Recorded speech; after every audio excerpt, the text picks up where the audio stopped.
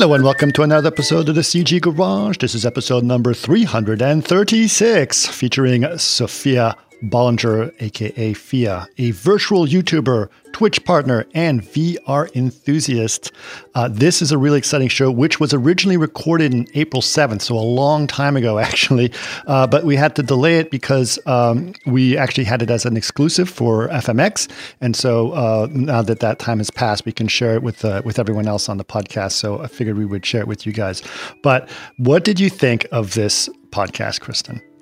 Well, this one is super awesome, and you have to watch this one. Don't just listen, because you'll get to see she does her Fia avatar, and she's only about a year and a half or so into her VR and YouTube experience, and she's just like taking it by storm. I think she does this full time now, but on her YouTube show, she has anywhere from lifestyle and philosophical talks, and she streams on Twitch about 3 times a week. She loves virtual fashion, going on virtual dates, and just teaching others. But yeah, she actually shows herself and her avatar, so she doesn't actually hide behind it, which she goes into that and also talks about how people express their kind of other personality through their avatars. So it's just a great podcast and fun to watch. Yeah, absolutely. As you said, she actually appears on the podcast. So if you look at the video form of this podcast, she will appear as her avatar, which is kind of awesome.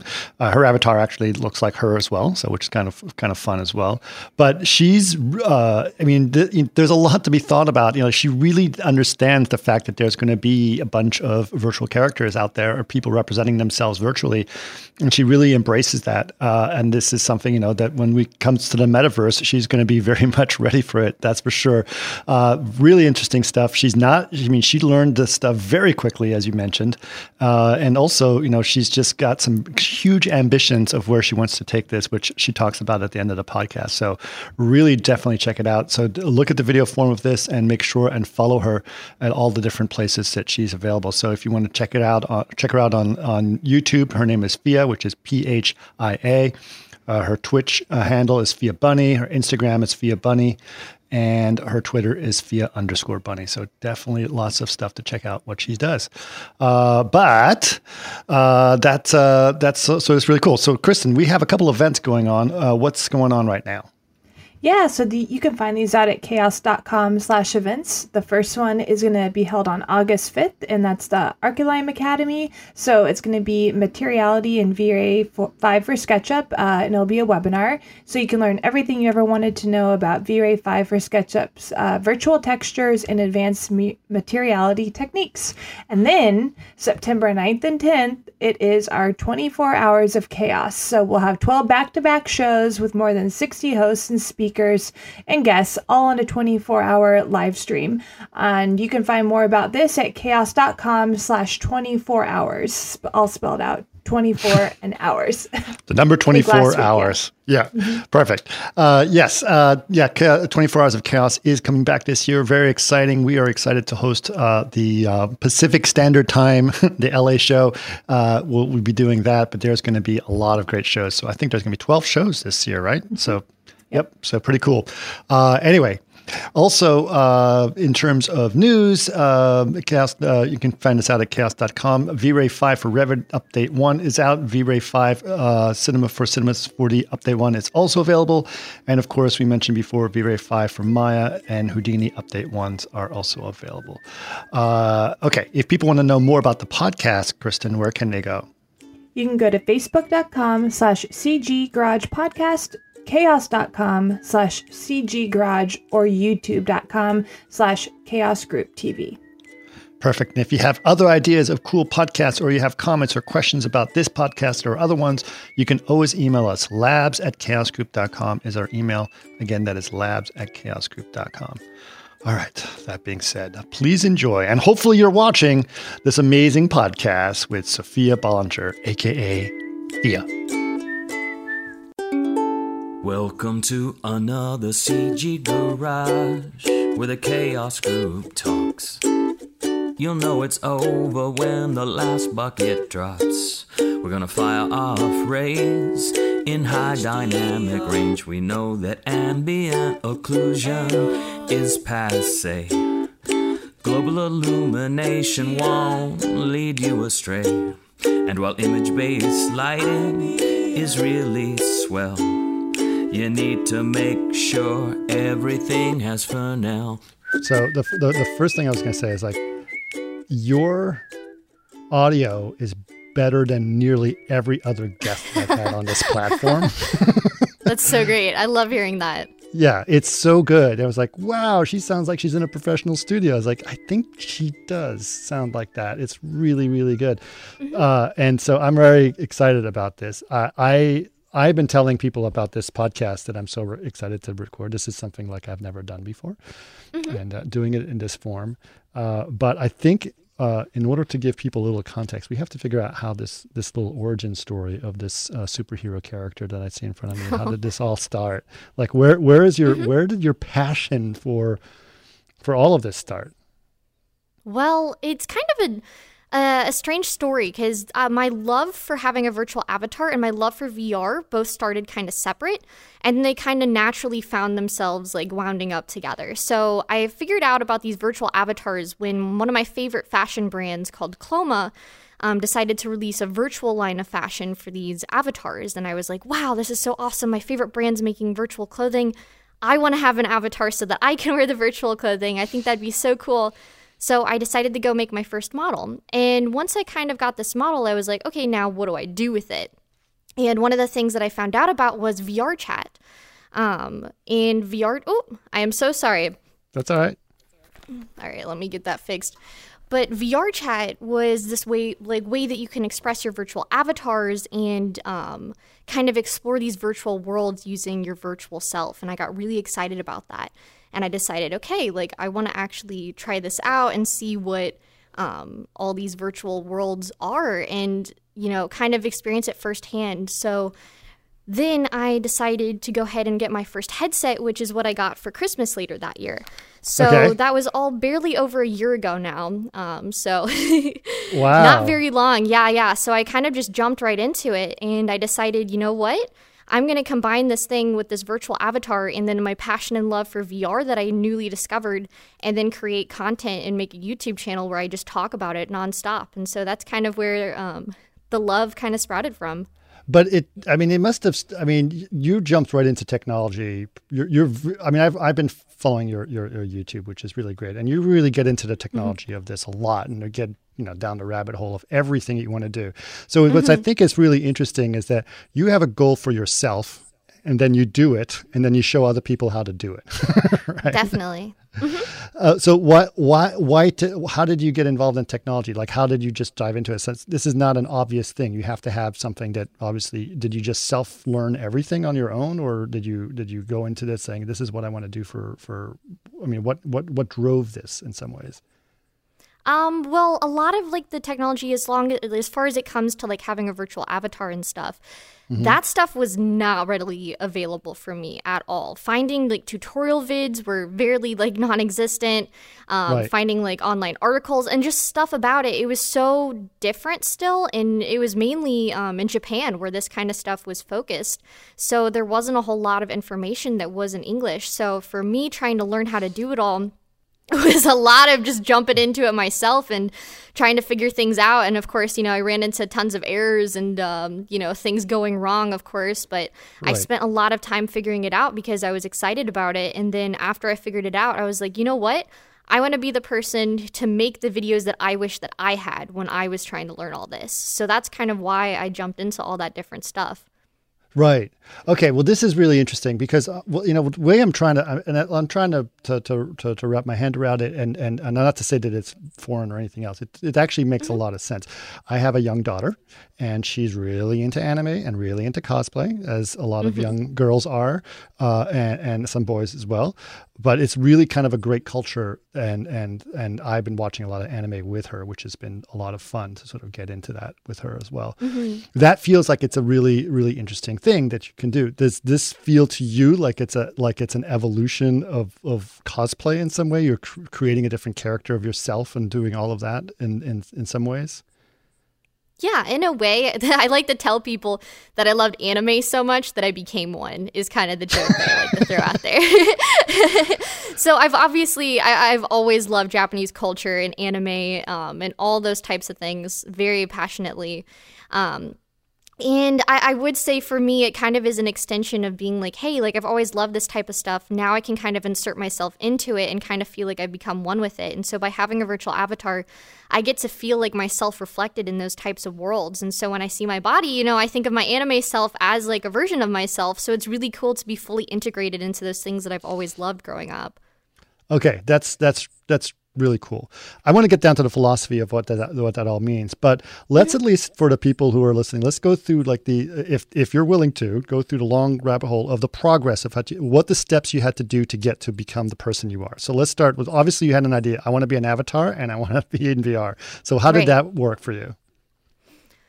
Well, it started off, so I use this program called Vroid, and I went in and I actually created my avatar. So it gives you like a base, and I like to compare it to The Sims. You get an avatar, like an anime base, and then you can go in and customize all the textures and customize the hair by drawing it like strand by strand and all this kind of stuff. So I really wanted it to be a reflection of me. So I created this avatar, and then I got a Rift S. So with my Rift S, I was then able to try out some different programs like VRChat, and what I'm using right now is a program called Virtual Cast.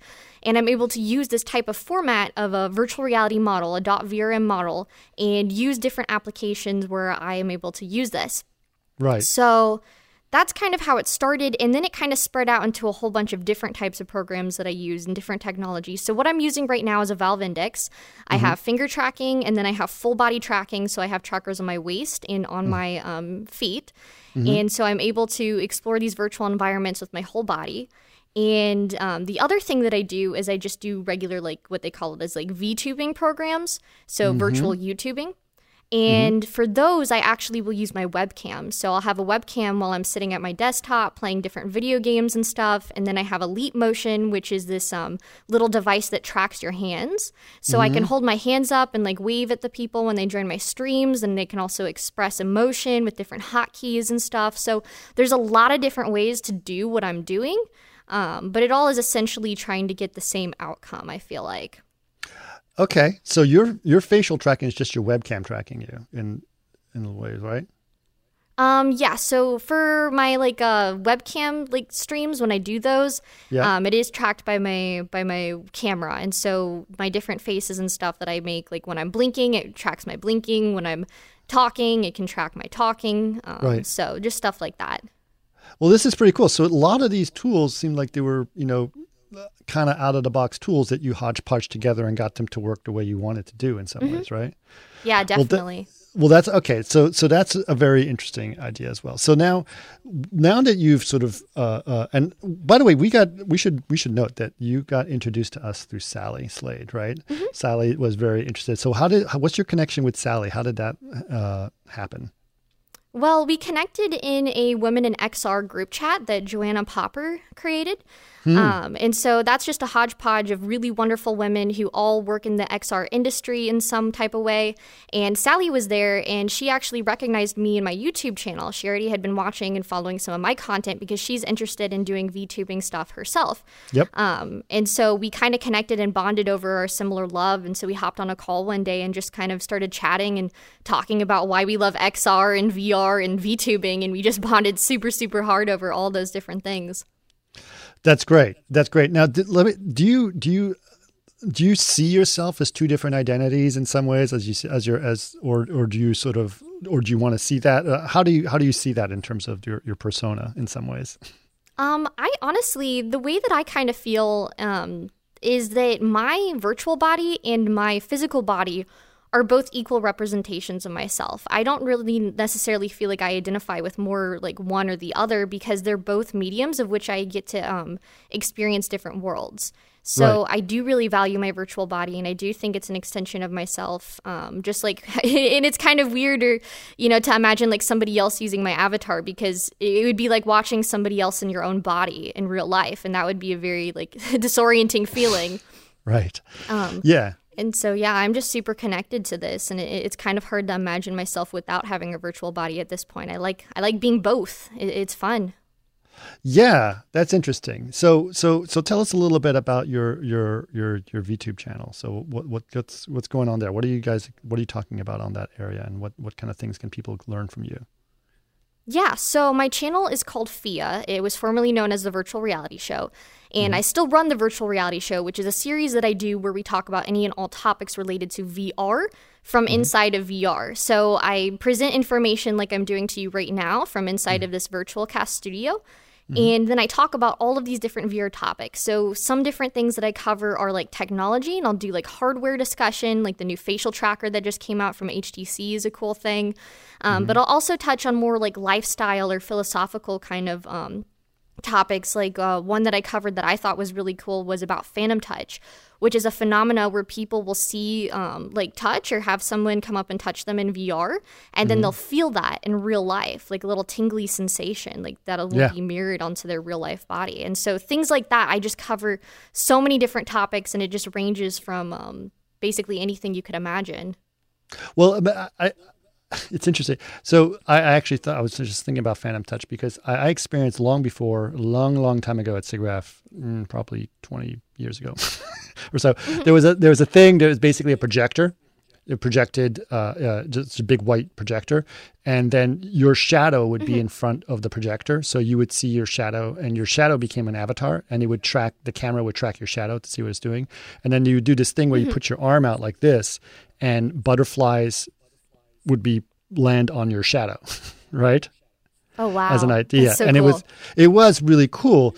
Again, it's just a shadow, and it's projecting butterflies from the computer, right? Complete phantom touch. Like I felt like tickles down my arm that were not there. That was really. So I'm wondering, like, how does that work? As actually, explain that one for me, because I'm just going to go down this rabbit hole. If that's okay. No, you're fine. Yeah.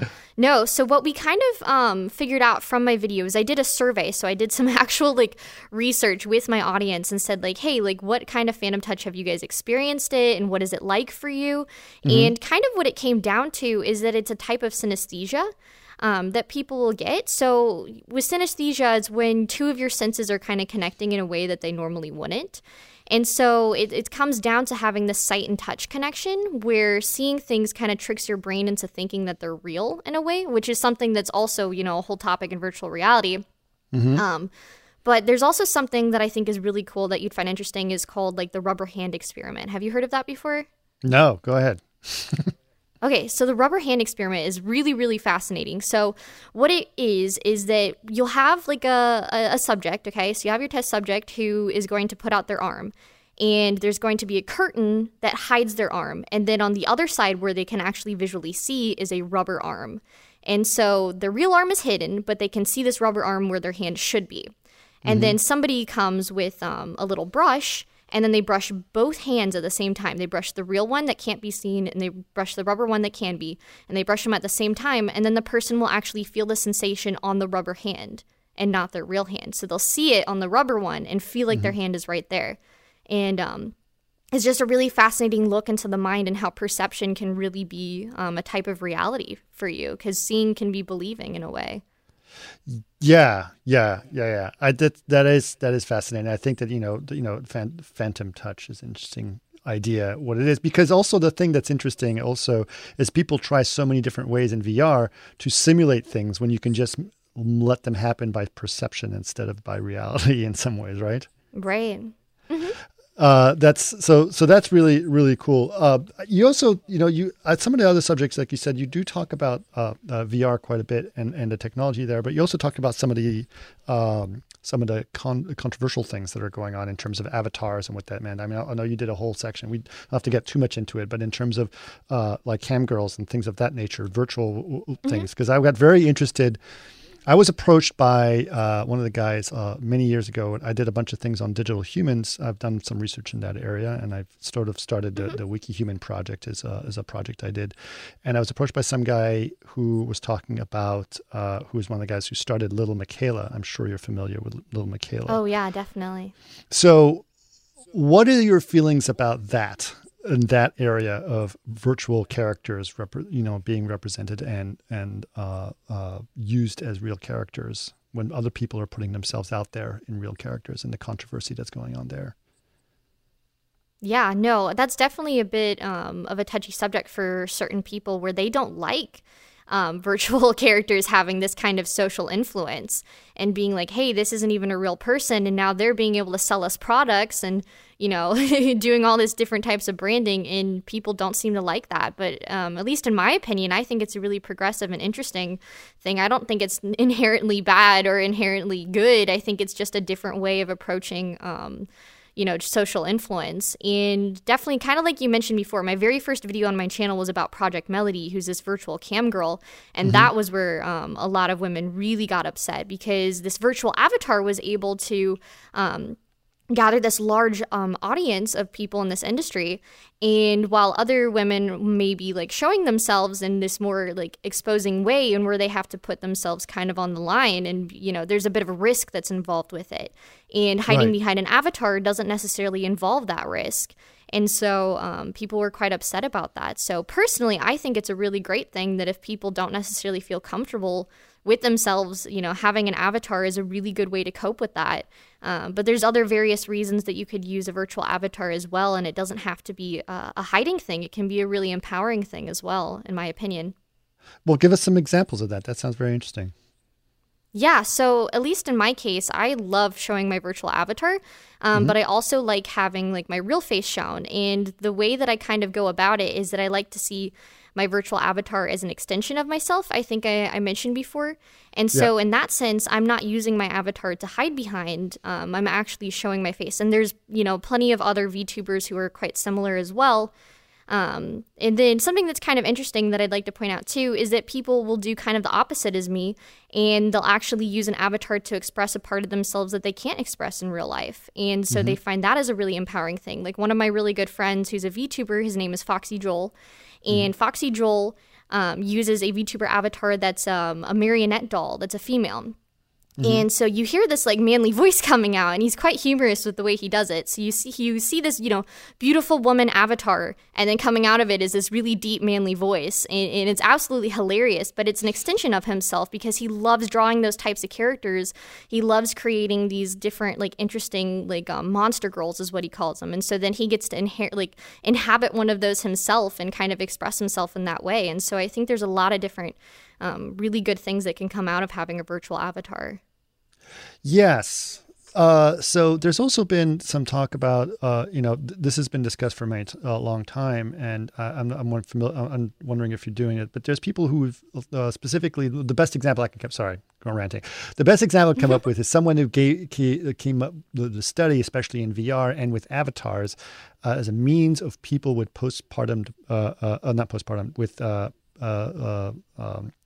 PTSD specifically, then how they're able to communicate because there's a layer of veneer that's put in front of them that allows them to separate themselves. Have you gone into that a little bit? Have you looked into some of those ideas of what an avatar can do? I haven't jumped into those ideas specifically with PTSD and stuff before, which is great, content ideas right there alone. But something kind of on a similar vein that I've kind of experienced and saw firsthand is a lot of people who, when it comes to like sexuality and gender, they can really feel a lot more comfortable in themselves being in a like female avatar, for example, if that's the body that they feel more comfortable in.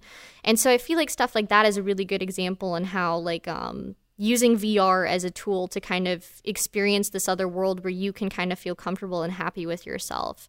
And I feel like it's quite similar to that, and finding kind of a safe place is what I'd say, is that VR can be a really safe place for people to feel comfortable and not, have any kind of social pressure or problems like the PTSD might cause. Right. That's interesting. You're right. I think that there's definitely ways that you can have alter egos, really, basically, is what you're talking about in a lot of ways, which I think is a very safe place to do it. And to experiment as well. You may not necessarily want to be that person, but at least you can try it out and see what it's like, right? Mm-hmm. Have you changed your avatar much since you started, or do you continue? I mean, besides obviously you can change your clothing. That's something that's easier to do. Right. But the way that your avatar looks, do you change it? Do you change the look, change the hair color, change the dimensions, or any of that nature?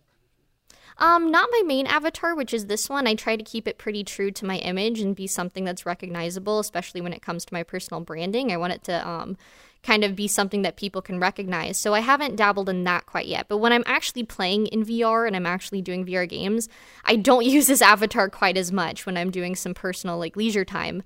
Like me and my boyfriend, we have like matching couples avatars, which are these cute little anime guys with, you know, fluffy little ears and stuff. And we'll use those as we like traverse this virtual world, because it's something that's kind of casual and different, and I don't necessarily feel like it's me. I get to kind of explore being someone else for a bit. So I have explored those types of things, but as far as like my actual main avatar goes, I'm gonna try and keep it the same for at least a little while longer.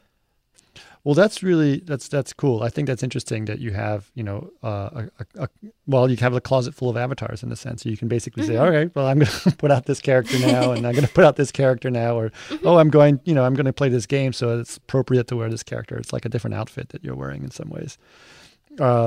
That's what has been the feedback from what you've been doing so far? Oh, pretty much completely positive. I've had a few different comments about like, oh, like this is weird and stuff like that. But for the most part, most people are very, very accepting of it and very encouraging, especially on my account. I've just had nothing but positive reinforcement on just my content and what I'm doing and my tutorial videos. And people just seem so excited about VTubing and making their own avatars. And I love helping them and getting to see firsthand that I get to inspire them into doing what they want to do. And so it's a really cool experience, I think. So yeah, that's great. That's great. Now you mentioned VR. Obviously VR and VTubing, they're a little bit different. So a lot of people right now are experiencing you on YouTube, which is not necessarily in VR. You're just a character on there, right? But are you doing live streams as well in that area? Yeah, so my main two platforms is that I do YouTube videos, and then I also stream on Twitch 3 times a week. So when I'm actually doing virtual YouTube content, that is like one whole side of me. And then when I'm, you know, casually playing video games with my friends, that is kind of a different vibe that I go for. It's a little more casual, I'd say. And you do that on Twitch? Yes, that is on Twitch. Okay, so for your YouTube stuff is much more sort of passive stuff. Your edited videos, instructional video, telling you people what to do, etc. Right? Yeah, definitely. Okay, and then Twitch is an interesting thing because I think that's obviously becoming a way more popular these days, and people doing that. Mm-hmm. So, how long? What? First of all, let's find out what's your Twitch channel so that people can follow you on Twitch. Oh yes, the subtle plug. Mine is Phia Bunny, so PHIA, and then the word bunny afterwards. So that is nice. My name is Phia. You know, bunnies, I like them, so that's kind of right. How that came to be. And what can people watch you do on the Twitch channel? What, are you playing games mostly, or? Yeah, I mostly play games. So I'll do different things like Minecraft, and I'll play games with viewers like Jackbox. But I'll also do like VR chat streams, which is kind of the main thing that I like to do, where I'll kind of just chat with my audience and kind of have an exchange back and forth, maybe explore some different cool worlds that we found. But that's kind of the main thing that I like to do, is have the VR interaction with my audience. So you do that in VR. So you're able to go into VR and do your entire Twitch. You can see what's going on from VR. That's pretty cool. Yeah, definitely. That's pretty cool. Well, that's great. And you're just to make sure we're consistent on it. So on your YouTube is the Virtual Reality Show, right? Is that the name of it? I just changed my handle like a week ago. Okay. It is to just Phia now. But if you look up the Virtual Reality Show, you're going to find my content regardless. So. Okay, that's really cool. Well, tell us some of the other subjects that I think that you've been covering, because I think there's stuff that I really like to share with the audience in terms of like feedback or challenges or things where do you think things are going to go in the future, like those types of things. Mm-hmm. Yeah, no, there's a lot of different things. So I've been focusing a lot on tech lately. I have a whole bunch of new tech that I'm kind of trying out. I've got new trackers that, for full body tracking. There's the HTC facial tracker that I'm working on. There's also something called the Deca Move, which is a locomotion device that I just got. So I have a whole bunch of things I'm going to be making for, upcoming content. Right. Some interesting video topics that I've covered before that people might find interesting is I did a video about like psychedelics in VR and kind of how those interact with each other. Okay. I've also done stuff about like how we could possibly use VR to like live forever and eternal life, and kind of, the whole like Matrix, brain in a vat kind of topics, which are really cool. So things like that. One that I did recently too was I did a video with my boyfriend about what it's like to have a VR relationship, because he lives in England, I live in Florida, and we have not been able to meet yet because we started dating at the beginning of COVID. And so we are a VR chat couple. We spend our time in VR chat. We go on dates in VR chat, and we spend all this time together. And so I talk a lot about kind of the social interactions that you can have and how it's a replacement for reality in that kind of way. Yeah. How do you feel about that? I mean, honestly speaking, I think people are going to say, well, that's not reality or whatever, et cetera, et cetera. But tell us a little bit about the relationships you have with people online in that way. And especially since you're making your own persona online as well. Yeah, no, my online relationships and my VR relationships are very, very strong at this point. So I actually moved this past summer to live with my grandparents in Florida. I used to live in Missouri before this. And moving during COVID, and I'm not in school, I'm doing, YouTube and Twitch full time. So not being in school and not having a job that's, out with other people, and then also moving means that I have no friends here where I live. No, I hang out with old people basically, I'm my grandma and her friends. So I don't have any people my age. And then same, like I mentioned before, my boyfriend lives in England, and so I can't visit him right now because of the travel restrictions and stuff like that. So my relationships and all my best friends are fully virtual right now. And having VR as a way to actually spend time with my friends is incredibly, it's something that you can't even explain to people who haven't tried VR. Because when you're in these moments and you see another person there, and your brain is literally being tricked into thinking that what's around you in these virtual environments is real. That's kind of the point of VR, is it's tricking your brain into thinking you're somewhere else. And when you have things like directional audio, and you hear somebody's voice coming from across the room, and you see their body movements as they, dance around or talking to you, and hearing and experiencing those people, it satisfies that social need that you kind of have. And so obviously it's not a replacement for real life or real relationships, and I don't want to ever encourage VR over any of that. But I think it's a way to either enhance relationships that you already have by exploring cool different worlds together, or branch the distance between you and your friends who maybe, I have friends who live in Australia. And so being able to spend time with them and see their body language and movements and, have conversations one-on-one in that virtual immersive way is a really, really special thing that you can't really, there's no other way online to experience it. I think it's interesting you say that. And so just to be clear, you said you started to get into VR and stuff about a year ago, right? Yeah, I jumped into VR Christmas of 2019, so, a year and 4 months. So right as the pandemic is going on. Yes, just right, about, yeah, right so then. I think this is, now that I really put this in context, is I realize, first of all, because we've all been sort of isolated in our own little worlds, right? I have been having Zoom calls with old friends who I haven't talked to in years. Right? And suddenly I feel like, oh, well, since I can't go out and meet my friends, I'm going to meet other friends who I haven't talked to in forever. And so that is kind of an interesting thing. So what's interesting is you took it to the next level. You are literally just saying, since I can't go out and meet people, I'm going to create a new space where we can meet virtually in some ways. And you basically are in the metaverse in some ways.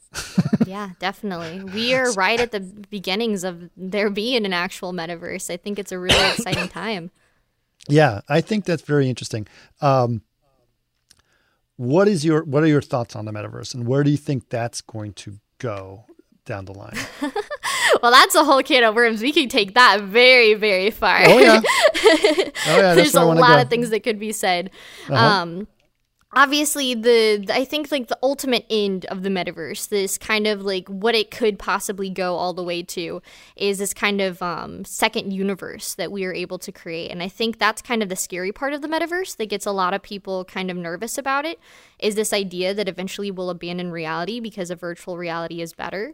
But I think we have a long, long, long way to go before any of that happens. And so the metaverse, I think, for quite a while will just be this kind of escape that we have from real life, and has all the kind of benefits that I mentioned before, but also obviously there's the draws of neglection.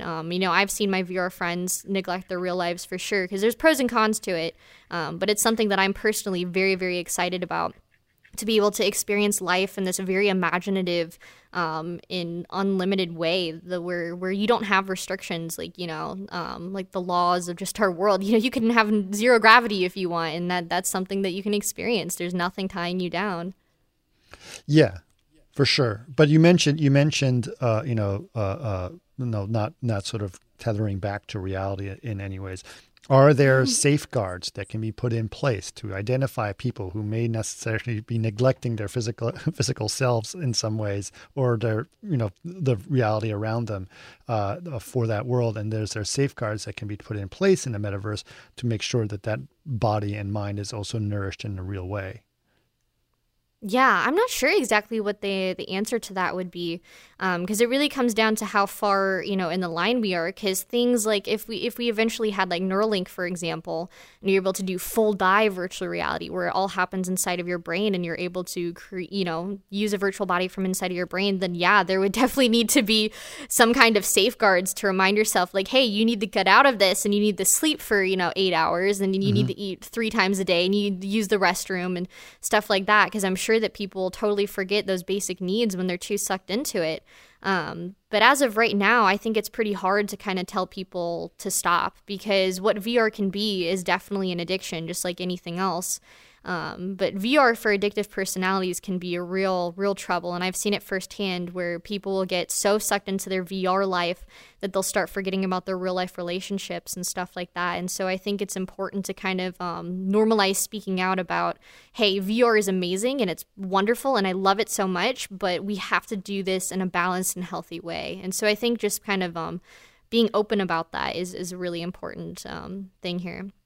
Are there words for that in VR? Because there's always slang for different technologies to different regions. It's like, is there a word like, your safe place, or how healthy you are on the outside world, or something like that? Is there a vocabulary that's around this idea? Not that I can think of. It's mostly just like VR addicts, Okay. People saying like they're far gone would be another thing that I hear quite often. Just being they're far gone in VR at this point. Interesting. Just saying stuff like that. Now, okay, so I don't necessarily think, obviously you are a VR addict, although you definitely have a huge passion for it. But you did mention that you're not in school, et cetera, et cetera. So how you're successful? You're successful enough to do what you're doing, to be able to. You're making an income off of doing this, right? Mm-hmm. Yes. Okay, so that's great. But were you in school? Did you give up school? I mean, how did that go? Well, I got very lucky with kind of the way that things just kind of lined up for me.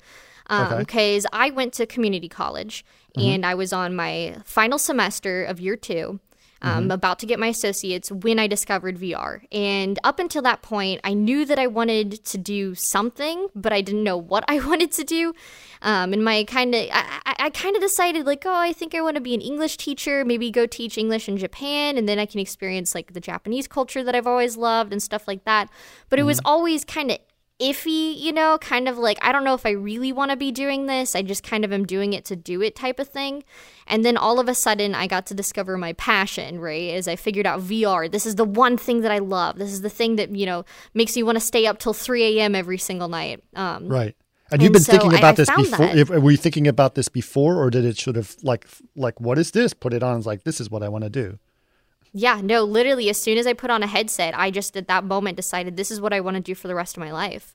Okay. I had that very specific moment, and basically I spent the next month trying to figure out like, hey, how do I incorporate VR into my life? Because I'm not somebody who has any developing experience or game engine experience or tech experience. Like, how am I going to jump into this? And I was like, well, the one thing that I do have is that I have my voice and I have my English and performing background. And I was like, well, maybe I can be a speaker and somebody who spreads enthusiasm for VR.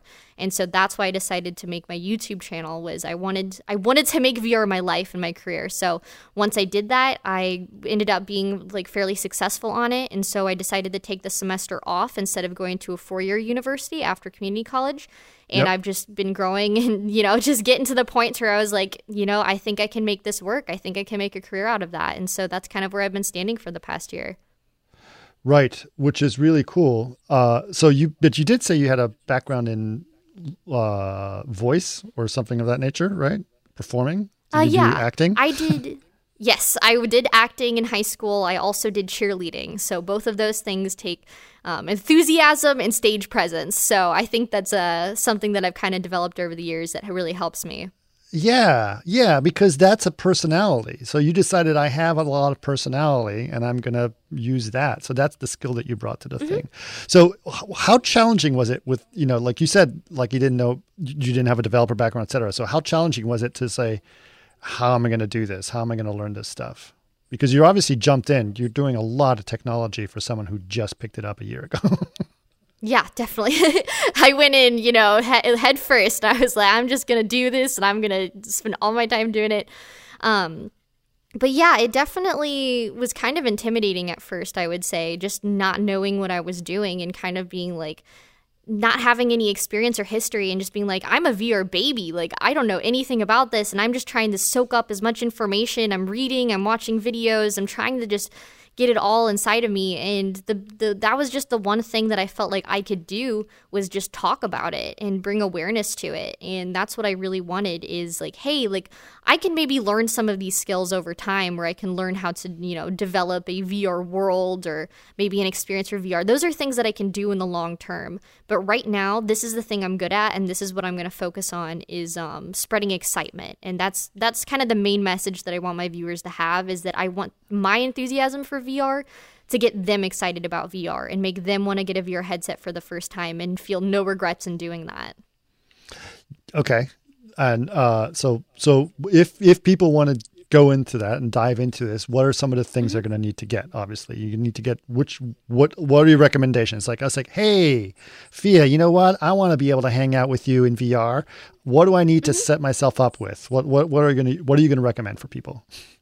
Okay, so the best, like, an affordable setup that you can have right now is quite simple. So there's something called an Oculus Quest 2.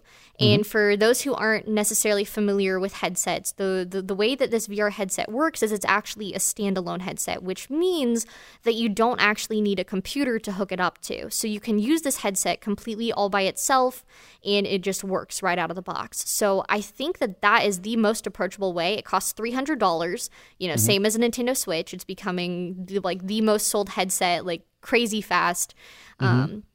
Everybody's wanting one of these things. And so getting your hands on one of those and just trying it out and seeing if you love it is the great first step. And then, from there, you can consider getting a gaming PC and then getting a link cable where you can connect it and play more games through that PC. You can then jump into maybe a higher level headset and you can get that full body tracking that I was talking about. It adds up super fast as far as the cost goes. But right. I think starting with that first Quest 2 headset is going to get you covered for quite a while. Okay.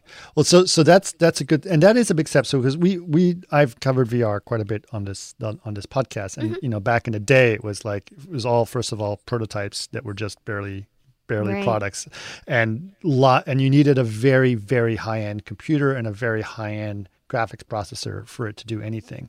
Right. So I think what's interesting is that it's the Quest 2, right? The Quest 2 that became standalone, that really sort of changed some of that stuff.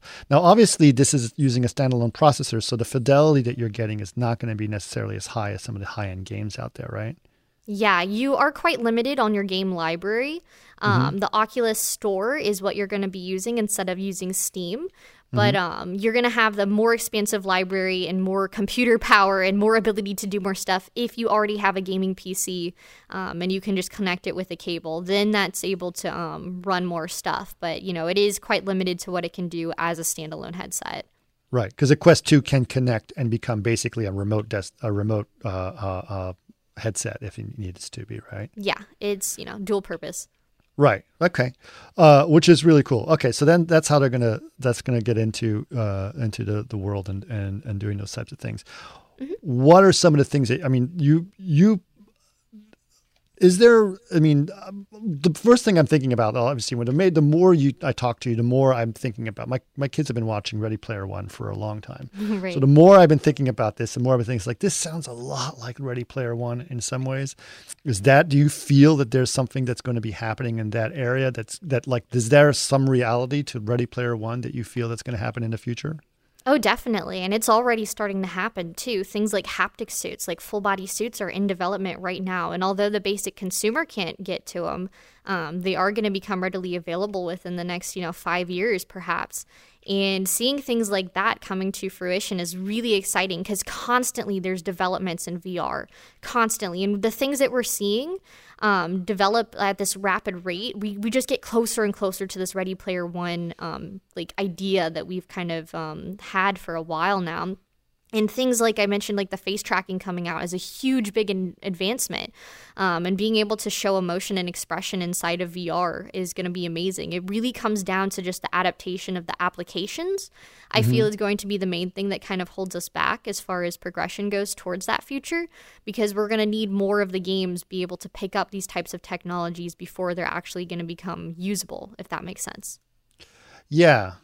Yeah. But I'm also like it also seems a little bit like it seems like someone's going to have to make a metaverse of some kind that is going to be more unified for things to all happen together, because it seems like it's going to be a little, do you think that's going to happen? And where do you think that's going to happen? I definitely think that there is going to end up being one main social platform that kind of rules the school, if I could say that.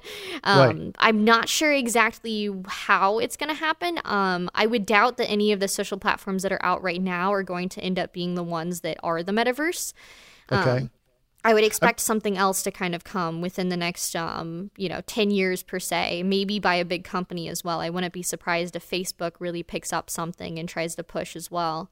Well, you just mentioned, obviously the Oculus is made by Facebook, right? So I don't think there's a coincidence there. Right? No, definitely not. They're placing their eggs in that basket. Yeah, exactly. But you see, what's interesting is that Facebook is not necessarily seen as one of the super progressive social networks out there. It's seen as an aging network in some ways, right. Which not necessarily a bad or thing, or et cetera. But so do you think there's going to be that are sort of planning to just leapfrog and just say, okay, from now on, everyone is going to meet us in the VR space now in this area here. And Facebook isn't just for, sharing posters or pictures with your grandma. Yeah, no, they definitely want to expand into the VR side hard. And we're seeing that right now because they're pushing VR like incredibly hard. And I know Mark Zuckerberg is a really big VR enthusiast himself. It's something that he really loves. And there's things like Facebook Horizon, which is coming out. And that is going to be a social platform kind of like VR chat, where instead you connect your Facebook account and you create an avatar, and then you connect with other Facebook users in that way. And so I think what you've kind of been saying is something that's totally going to happen. It's just more of a matter of whether or not people like Facebook enough that they're actually going to pick it up is the main concern. Right. Yeah, that is interesting, because obviously people are having issues with social networks in a lot of ways. I mean, they're under government scrutiny right now. They're being interviewed by Congress about all the gathering information. And when you are in VR, you are giving up even more of your personality and allowing social networks to get into that information about you, because you're literally living inside of it in some ways. Do you feel there's dangers in that area? Yeah, the biggest thing is definitely when it comes to privacy, in selling your data. In VR, that's going to be a lot riskier, and you're going to have to be aware of that in the future as we go forward, is that companies may use your personal like body functions as data, like they can track your eyes and what you're looking at. And see where are you looking on the screen? Where can we place advertisements where you're going to be looking? Things like that, where it is going to, I mean, it's kind of inevitable because business is kind of what runs the world. And seeing that as this kind of, it is quite scary. But right now we're not at that point, and I think it'll be a while before they can kind of get away with those things anyways, because people are kind of pushing back at those advancements already, speaking out against Facebook a lot and what they can do.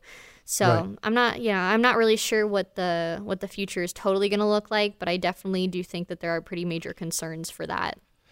So you are at the forefront of some of these things. You're obviously at the forefront of your VR character and your VR chats and all of those things that are happening in that area. Do you feel that community now, because that like you said, it hasn't happened yet because it's too young and too new. Do you feel that you have an opportunity now to try to stop that from happening as an advocate for this area and say, hey, you know what, we need some bylaws in our metaverse that allows us this amount of privacy or choices that I make in terms of what you can and can't get out of me? Yeah, I think the biggest thing when it comes to that is kind of supporting smaller VR companies, and because right now it's pretty much run by like Facebook and HTC and Valve, right? There's 3 main headsets that you can get, but we're also seeing some other headsets come out, like the Pimax and then the Deca Gear that's supposed to come out later this year, and things like that. I think by supporting some of these other VR companies and growing them like their own platforms is going to help prevent some of these other kind of data privacy type issues that we might see with bigger companies like Facebook, where they're more pressured into those kind of activities to begin with. And so having more like privately owned kind of VR is where I think the safety is really going to come from. So I would definitely encourage people who don't like Facebook or don't want to support Facebook going towards other headsets and supporting those instead, and helping grow those companies is going to be a move that you can make to do that. All right, so just put your dollars where you want them to be going. Yeah. Right?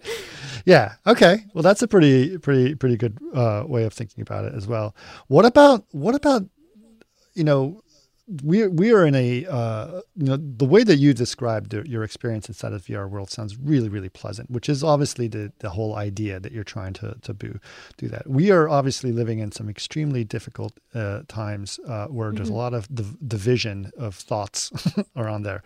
What do you think about the politics that are happening inside as our political feelings? And I don't mean just, different-minded people that are getting together in VR. Do you experience that, or is there basically like, nope, I'm in a room where I am only with people that I agree with in some ways? When it comes to that type of stuff, VR is definitely you get to kind of decide what kind of experience you want to have in it. Mm-hmm. You can decide if you want to keep it only with a close group of friends and experience only hanging out with people you already know, or maybe friends of friends. Or you can go to completely public worlds and go see, there might be kids screaming in your ears, but, that's what you're going to see and talk to anybody you could ever imagine. Right. And so I think, at least in my case, I often get thrown into places where I have a lot of mutual friends, like friends of friends, and kind of bigger experiences. Like something that I like to do is go to like VR music shows or club nights, and going to those, there's quite a lot of different people who show up. Kind of anybody is welcome, but it is kind of the core group of people who stick around there. And so I definitely would say there's a lot of different types of faces who come to these events, but everybody is generally like amicable because we all have one thing that's bonding us together, which is VR. Okay, that's good to know. But I'm going to get, if you go on YouTube, right, you go to YouTube comments, there's some really horrible things that people say that I don't think they would say in real life. They feel that they can anonymously put themselves out there and say things that are just ridiculous, right? And offensive and all those other things. In VR, there's a certain level of veneer that you can put over yourself because you're an avatar. Do you experience that, or because you're actually interacting with someone, there's a level of social behavior that's better moderated than, let's say, a YouTube commenter? I think it's honestly both, to be honest. Yeah. There's certain people where, because we're in VR and we're having a more realistic kind of face-to-face conversation, it feels a little more genuine than having like an internet conversation or a texting conversation. It is more personal than that.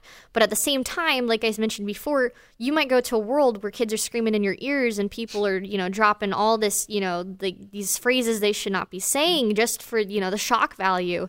And it definitely is possible to be like harassed and, have people kind of troll you in VR just like it would be in any other part of the internet. It's more so about you choosing what kind of places you want to put your energy and time into, and then, spending more time with those types of people.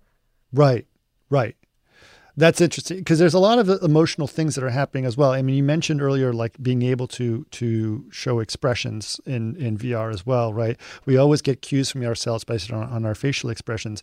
I'm terrible sometimes at my facial expressions because I am transparent about how I feel, even though I'd be looking at you and I'm trying not to say something. You can read my expression a lot in terms of how I feel. and I don't have control over that. But you gain control over your expression by using VR. So did you? I think you might have mentioned that you use hotkeys to have certain expressions, right? Yeah, so definitely. When I'm at my webcam, I have hotkeys on my mouse with my different buttons on my mouse. But when I'm here inside a virtual cast, I actually have like a little wheel where I can scroll through different emotions and kind of match them to whatever I feel is appropriate, like all smiley and stuff. Right. In VR chat, what you do is you have different gestures. So if I'm pointing, that might be like the happy expression. Or if I'm doing like rock and roll, well, maybe that's angry expression. And so things are mapped that way. So right now, that's the most common way that we're seeing facial expressions being expressed is through... They're basically emojis in a lot of ways. Yeah, like emojis. You get to choose to make it happen or to not happen. Right. But face tracking as it's coming out is going to be something that's more common. Same with eye tracking, that there's only one headset right now that does eye tracking, but there's going to be more and more coming out this year where they actually will track where you're looking. And so people inside of VR are going to see like, hey, are you looking at me, or are you looking at this object, or where, there's going to be that kind of expression coming as well. Yeah, I think that's interesting. That's interesting. What are your ambitions? What are your now? You've gotten this far. It's been just over a year, right? You've made a following, right? How many followers do you have? If that's okay, if I can ask that? Yeah, no. Currently on YouTube, I'm sitting at 84,000. So I'm on my road to 100,000 subscribers is the big goal. Yeah. And on Twitch, I believe I just hit 13,500 followers. Wow, which is awesome. Pretty exciting for there as well. And so that's kind of where my two main audiences are. Yeah, and a Twitch audience, from everything I've heard, a Twitch audience is far more engaging than a YouTube audience is in a lot of ways, right? Yeah. It's a lot more involved. People become a lot more attached to your content and to you as a person because they actually get to have interaction, which is something that you don't really have in a YouTube comment section. But in a Twitch chat, I might actually respond to what you're saying in real time. And, if you make a funny joke, I'm laughing at it. And then you're like, yes, like I made her laugh, and you have that connection immediately. Yeah. Actually, I believe it or not, I have my own Twitch that I do. I have another podcast that we do that I do with my friends about movies, and we do it on Twitch because we're able to interact with our audience a lot better that way. It's kind of it feels like we're doing a podcast in front of a live audience, which is kind of a fun thing. Yeah, in a definitely. lot of ways. Okay, well that's really cool. That's really cool. I find it really exciting what you're doing. What do you think you want to go from this? You mentioned you want to get to 100,000 followers, but there's got to be more. What's your big goal? What's your other ambitions that you feel you wanted to be able to do in VR? Yeah, so I have some pretty big goals, absolutely. Ultimately, what I see for myself and what I see for the future is having the virtual reality show turn into not being just a YouTube series, but an actual VR entertainment network. So just how we have like radio stations or TV stations or things like that, I would absolutely be thrilled to see a VR network, something that where you can watch videos or watch, different things or interact with content in a fully virtual way. And so that is my final ambition, is that I want to kind of lead this movement towards virtual entertainment and kind of create this new type of, this new type of interacting with entertainment and having it follow you around or be something that's easily accessible while you're in the virtual world. And so that's kind of the end goals, to grow and expand and have so many people on the team. And, the virtual reality show just be this group effort of so many people just being excited about VR together. Okay. So you want to make your own network, your own broadcast network. Yeah, I would love that. That is the ultimate goal. That is a pretty big goal. That's a really big goal, which is a really cool one. I've never heard of someone's like, I just want to make my own network and broadcast it and do it all in VR. Mm-hmm. How are you going to do that? What are you going to, you figured out this much in a year, so I'm sure you're going to figure it out quite a bit as you go. What are some of the things that you need to do to get there? Well, some of the things that I would definitely kind of help. So I kind of have some different steps. So the short-term goals, which are still long-term goals, but the short-term out of the long-term goals would be to grow my channel into being a multimedia network where I have different kinds of creators creating different types of, have a news channel, the TV show kind of content, funny skits and the technology side. So having all these different people kind of lead these different VR movements, and then taking that and then creating some kind of VR application that would intertwine with all VR applications, if that makes sense. So like here in VR, I have something called OVR Toolkit, and it's this little thing that sits on my wrist, and then I can like tap it and I can bring up a desktop anywhere I want. And that works in every single VR application because it's a VR overlay. And so I would love to see something like that where you could almost pull out like a VR phone, for example, and then be able to click on a video and then watch it while you're in VR, or connect with someone in the virtual reality show network and make a connection there, and then maybe like hang out together in VR and, different things like that. I would love to have something like that developed and get a team together who would be enthusiastic about that as well. Yeah. Absolutely, absolutely. Do you feel that the pandemic itself may have put in help people think like, oh, I can live inside this virtual world or some way? Or do you feel that once the pandemic starts to go away, people are just not going to want to go on a computer anymore for a little bit? No, I think our world is going to be definitely changed after this. People are now kind of seeing the power of the internet for the first time, because it isn't as scary of a thing when it's your only way to interact with people, when you kind of have no choice but to be like, all right, I'm going to do school online and this is how I'm going to interact now. And seeing stuff like that really opens up a lot of doors and possibilities. And so I'm pretty excited to see how many people have become who have joined VR because of the pandemic, for that reason alone, and wanted something to do and wanted to experience these virtual worlds, and now they're going to stick with it for years to come. And I think it's only going to grow and grow and grow even after all this is over. Yeah, I think it's going to be very interesting where it goes. I think you have a very interesting perspective on this future. First of all, I'm very impressed about how far you've gotten in a year, just doing, Thank you. Not knowing anything about this and just sort of saying, this is what I want to do.